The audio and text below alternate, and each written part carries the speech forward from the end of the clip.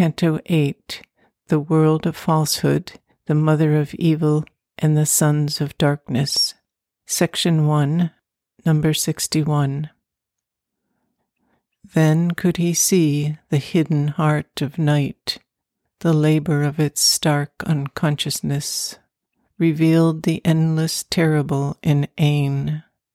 A spiritless blank infinity was there, a nature that denied the eternal truth.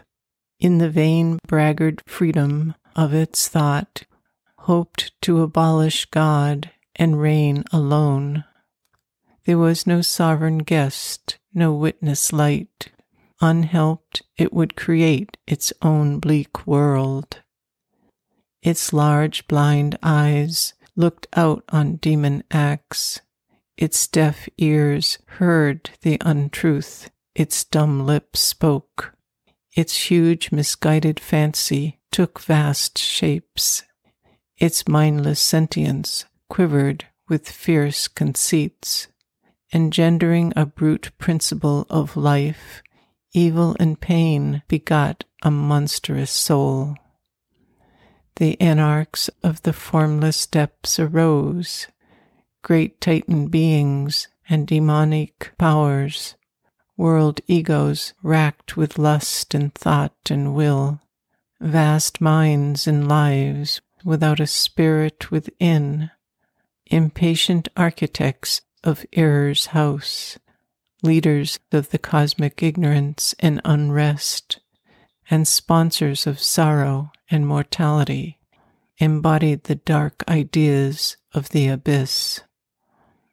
A shadow substance into emptiness came. Dim forms were born in the unthinking void, and eddies met and made an adverse space, in whose black folds being imagined hell. His eyes, piercing the triple-plated gloom, identified their sight with its blind stare. Accustomed to the unnatural dark, they saw unreality made real and conscious night. A violent, fierce, and formidable world, an ancient womb of huge calamitous dreams, coiled like a larva in the obscurity that keeps it from the spear points of heaven's stars. It was the gate of a false infinite, an eternity of disastrous absolutes, an immense negation of spiritual things. All once self-luminous in the spirit's sphere, turned now into their own dark contraries, being collapsed into a pointless void that yet was a zero parent of the worlds. Inconscience, swallowing up the cosmic mind, produced a universe from its lethal sleep, bliss into black coma fallen, insensible, coiled back to itself and God's eternal joy, through a false poignant figure of grief and pain, still dolorously nailed upon a cross, fixed in the soil of a dumb insentient world, where birth was a pang and death an agony, lest all too soon should change again to bliss. Thought sat a priestess of perversity on her black tripod of the triune snake, reading by opposite signs the eternal script, a sorceress reversing life's God frame.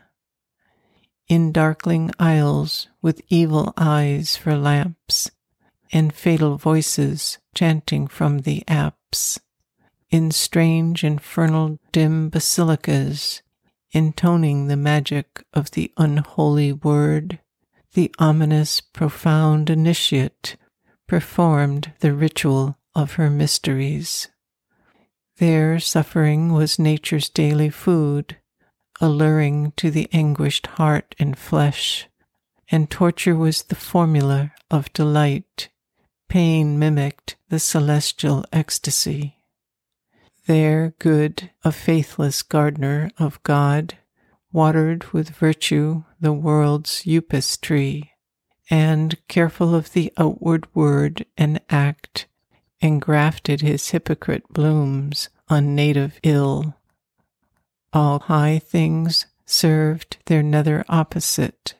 The forms of gods sustained a demon cult. Heaven's face became a mask and snare of hell.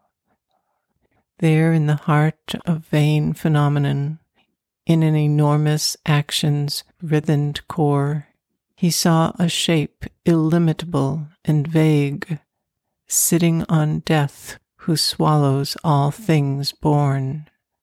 A chill fixed face with dire and motionless eyes, her dreadful strident in her shadowy hand. Outstretched she pierced all creatures with one fate.